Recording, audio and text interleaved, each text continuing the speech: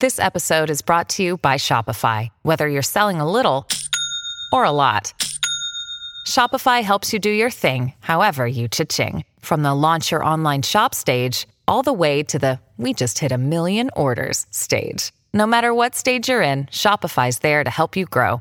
Sign up for a $1 per month trial period at shopify.com/special offer, all lowercase.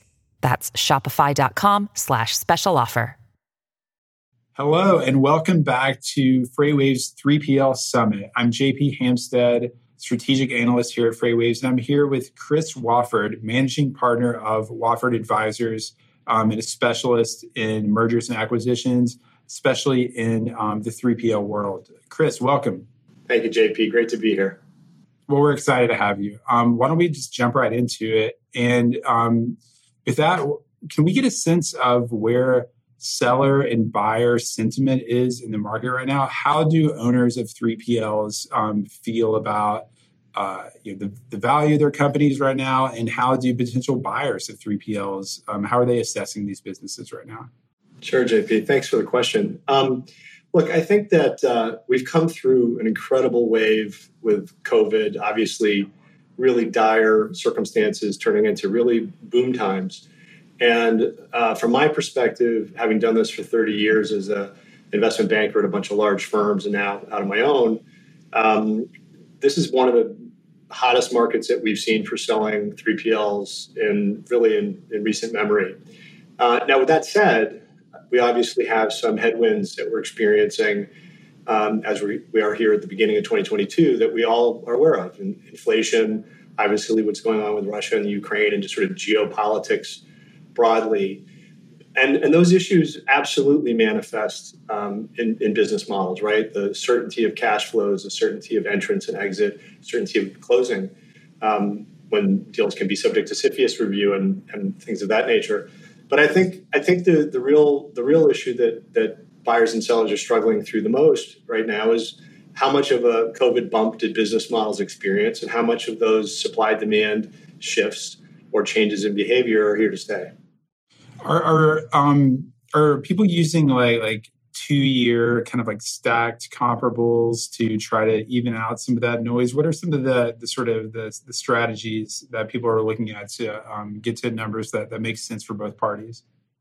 Sure. Well, look, that's a tricky question because there is some segmentation between B2B and B2C, right? So in the B2C world, we've seen an absolute shift in macro factors, and they start at the micro level.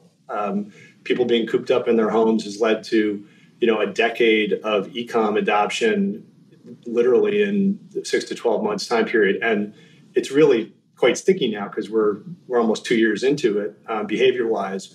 So I think that is a bit of a paradigm shift, an acceleration, really, of the trends that were anticipated on the e-com side of things. So that's its own, I think, particular set of circumstances, because looking back and taking let's say a 3-year average on performance becomes quite complicated if you're, averaging in years when there was not the same COVID adoption. Now, naysayers would say, some of these trends are going to taper off. And I think I mentioned to you in the pre-interview that the Journal was talking about how people's consumption patterns have shifted, right, from products to services.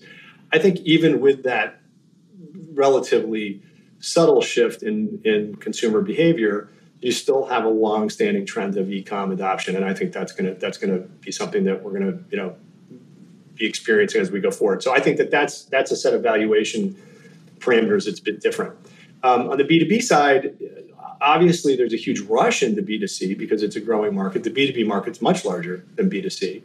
But even with that said, the question becomes how much of a COVID bump was there to these business models? Truckload brokerage is probably one of the hardest markets right now to get your hands around because there are these fundamental questions going on, including autonomous vehicles and their onset.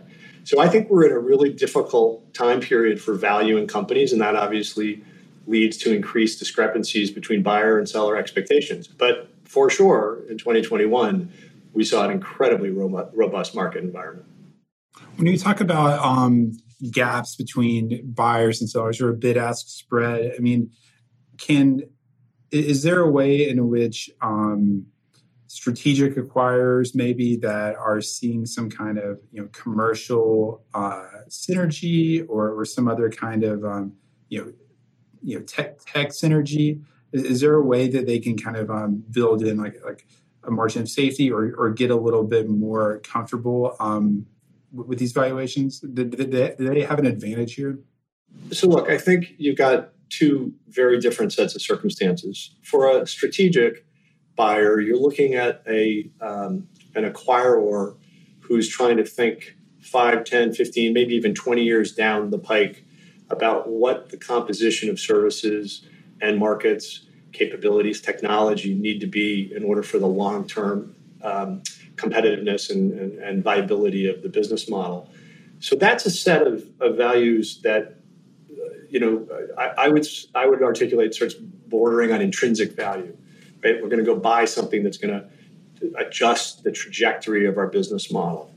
The financial buyer is really gated in by a number of different circumstances, right? The entry price, the exit, how long the duration of their hold period, how long their LPs are expecting them to hold the asset for. Now, we've seen a cycle where sponsors were exiting in 2.5, 3 years because the growth curve has been really that dramatic. But in this environment, strategics, I believe, have a bit of an advantage over sponsors, where I would have argued last year it was a bit of the inverse. The reason for that is that this intrinsic value concept can enable a strategic to pay a multiple that might otherwise look daunting. Whereas if a sponsor is mistiming their entry into the marketplace at a time when they're buying peak EBITDA and there's a subsequent trough, they're going to get hurt in that investment. Yeah, that definitely makes a lot of sense. The time horizon and the timing in general of the financial sponsors are so much different than, for example, and I'll just throw this example out there, like ArcBest buying Molo. We know anyone who's looked at ArcBest understands why they really want to diversify their revenue into asset light, right? Because of their whatever you want to call it, their asset exposure, their Teamsters exposure. Like it's clearly like a strategic thing that they've been thinking about for many years. You can look at the previous acquisition of Bear Transportation or something like that. So to me, that's a good example of that sort of longer term intrinsic value approach. Absolutely. Look, I think that there are a number of players who are trying to move out of the box that they're in. Maersk, for example, who's been a prolific acquirer in this cycle, really suffered through a terribly difficult period, right? The container shipping companies were all sort of teetering on the brink. There was massive oversupply, rates fell, freight in certain periods was at near-term lows. And so if you're sitting there and you've got a bunch of, I've called them floating hotels in the past, where the rate environment goes down, you're really suffering. Now, that's completely reversed in the current environment. But if you're sitting there at Maersk and you're saying, well, how do I make sure that it's not that the supply-demand imbalance doesn't hurt me again, but also how do I make sure that I don't get disintermediated by all the other 3PLs that are out there who are reselling my services? That's led to a strategy that absolutely is focused on lengthening and broadening the range of services. And in fact, I would say even deepening, because Maersk is trying to climb into the enterprise value solution set in the IP stack. So that's all about owning the customer and making sure that your one segment of the supply chain doesn't get commoditized and then repriced by others. Yeah, that's really interesting. It makes a ton of sense, especially for the container ship lines who have historically not been focused on customer service, because they didn't have to be. But now they both have a lot of extra cash to deploy. But they also have big questions about what is the most valuable work I can be doing for my customer. Sure, I get the same held true for the post offices, right? Different postal services were staring into declining regular way postal volumes. And so what did they do? They went on diversification strategies. I did a lot of work for TNT 15 years ago on the fact that they rolled up the warehouse logistics space, and they were trying to go down the path of adding growth to their profile. In that instance, it wasn't as successful as they would have liked, but DHL buying Excel, right? These are trajectory shifting. Pitney Bowes buying Nugistics. These are trajectory shifting strategies that management teams are embracing. So I think there is, absolutely, this issue about getting disintermediated is a real one, and you see it in many strategies across the global supply chain. Since we've started getting into commentary on specific deals, Chris, I should just ask you, what's the most interesting deal that you guys have put together recently? And then what's the most interesting deal you've seen out in the market that you guys weren't necessarily a part of? Yeah, well, thanks for asking that. This has been really exciting for me. I worked 30 years at major banks, Bear Stearns, B of A, Macquarie, Wells Fargo, and went out on my own in early 2021. And we've had a real spate of M&A successes rolling into 2022. So couldn't be more excited. We did almost $1 billion worth of transaction volume last year. The one that I'm probably the most excited about is representing Ryder on buying Whiplash, which is their e-commerce platform acquisition.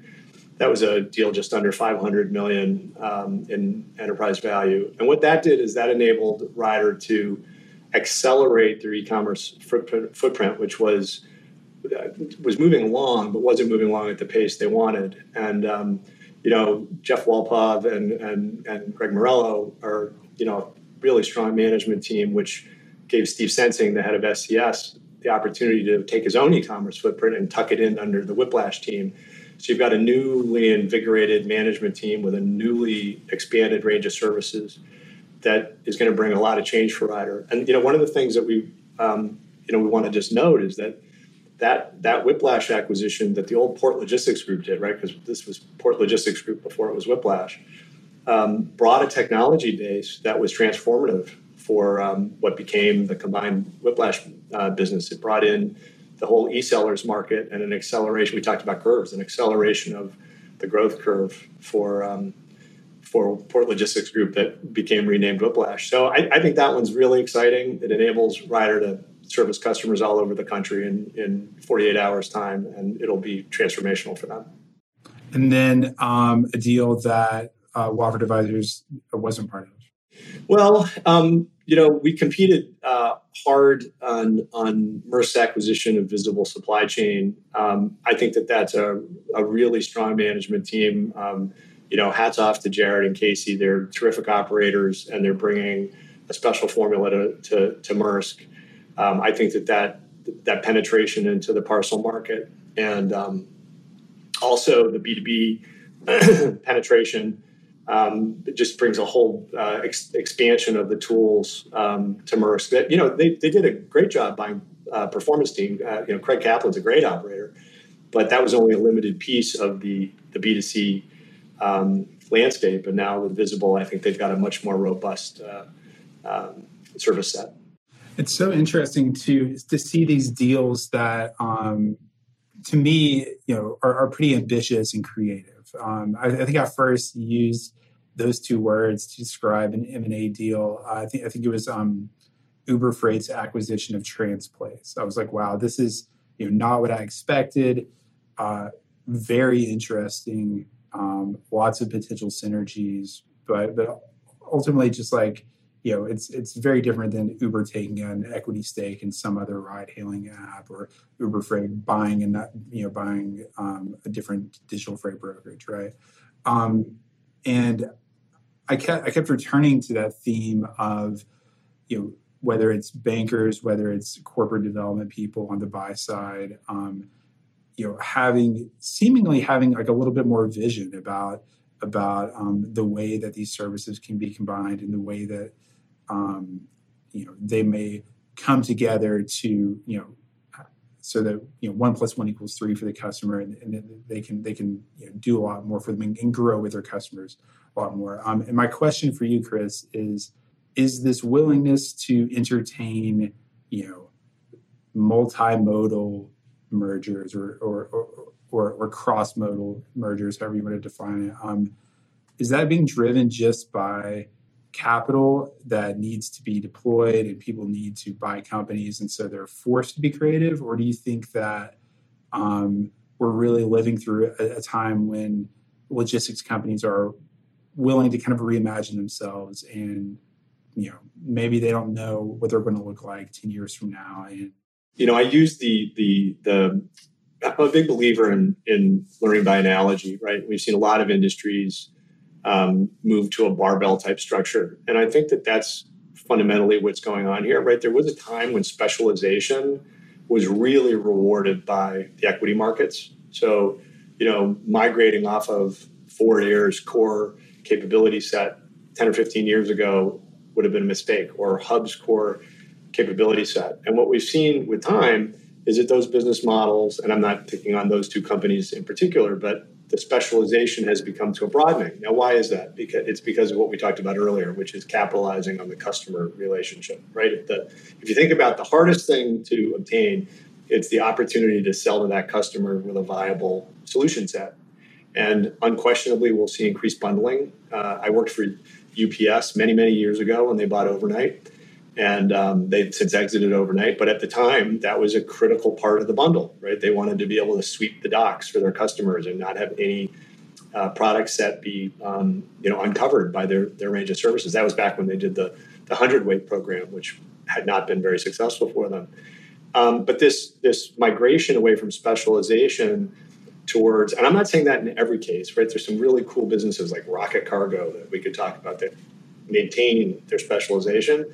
But what we're seeing is to own that customer relationship, you need to do more end-to-end and deeper. And so you talked about Transplace and Uber Freight buying Transplace. Well, that brought a whole bunch of things to Uber Freight. The penetration into the enterprise value solution, along with real, the fundamental deepening and broadening of their truckload brokers network and the cross-selling of the TMS platform.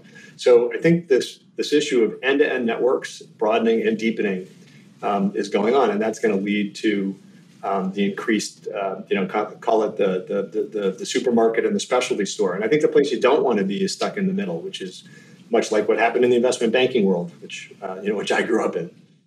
So how do you interpret, for example, the divestment of XPO and GXO, right? In that context, right? You have Brad Jacobs, like the quintessential, bundler, M&A guy, builds up these huge conglomerates. Then he's, reading the paper and sees Old Dominion's valuation and is like, hey, wait a minute, is my business actually being, is it getting the full value of the market? I bring that up because it's the only real counterexample I can think of to this sort of larger bundling trend, and I just wonder what you make of that. Yeah, sure. Well, first of all, hats off to the Congdons on one of the great success stories in the transportation space. I've known Earl and David for forever, and I mean, just what an amazing story. But their operations are also, in most cases, at least 2 stair steps ahead of the pack. Yeah, they're special. They're a special company. But to your point, look, I respect Brad immensely, and he is a very financially driven, and along with being visionary. I mean, what he put together in terms of the capability set is absolutely consistent with what I was just saying. He just started it, 10 years, whatever it was, 8 or 10 years ago. But I think if the sum of the parts had been creating an appropriate valuation, I don't think that XPO would have spun off GXO. Now, it's important to remember that the Norbert acquisition was a really critical doubling or tripling down on trucking. Hidden within Norbert, I shouldn't say hidden, but within Norbert was also a very good warehouse logistics business. They bought the Jacobson companies. In fact, I advised on Norbert buying Jacobson, which put them into the U.S. market in chemicals and CPG. There was a very good warehouse logistics business in there. So, by acquiring Norbert, the pro forma pie chart of what XPO looked like was very heavily on the trucking side. And I think the LTL, the old Conway has had some operating struggles, and the Norbert footprint was not the deepest margin profile business. So, putting warehouse, there was never, it's a fascinating question actually, because there was never a pure play B2B or B2C warehousing company. And the question always was, Well, does that trade at 8 to 10 or does it trade better? And what I think GXO under Malcolm's leadership has done is it's expanded into e-commerce, and so added a growth vehicle that doesn't get lost in the entirety of XPO. Now, it makes the story a little bit easier to tell. Makes the story easier to tell, right? We're pure play B2B, B2C, warehouse logistics and some ancillary services. And then you've got the what used to be the mothership. I just think there's some operational issues that need to get worked out, at least from the data that I've seen. But look, XPO as it stands today is still a really interesting array of companies. So I take your point, which is that it cuts against my thesis, but the thesis has to be predicated on all the cross-selling working and creating synergies across all those business units. Definitely. Chris, last question. What's your number one piece of advice for owners of 3PLs who may be considering selling them? Well, this is self-serving, but my number one piece of advice is don't try to do it on your own, because there's a whole lot of people who don't cost all that much money who are going to walk you through it and help you get the outcome you want. That sometimes is value maximization. Sometimes it's other things, like I want the brand name of the company I created to stay on the door or the side of the truck. Or, I've got children or siblings who are in the business, and the way they get treated in terms of an ongoing role or their economics really matters to me, right? So it's not as simple as just dollars and cents. But again, that's a self-serving answer. Look, I think that the most important thing right now is you get really good valuation advice so that you're thinking through those issues about, did I have a COVID bump? What does the future look like? And if everything is just hey, it's all rosy sailing in your forecast, it's very likely that's going to get pressure tested extensively by buyers. So you got to be prepared to defend your case. And again, generally speaking, that's going to be falling back on folks like my team in order to help you have all the answers and be prepared for those tough questions. Great. Well, Chris, thank you so much for joining us, and stay tuned for more action from our 3PL Summit. Great to be here.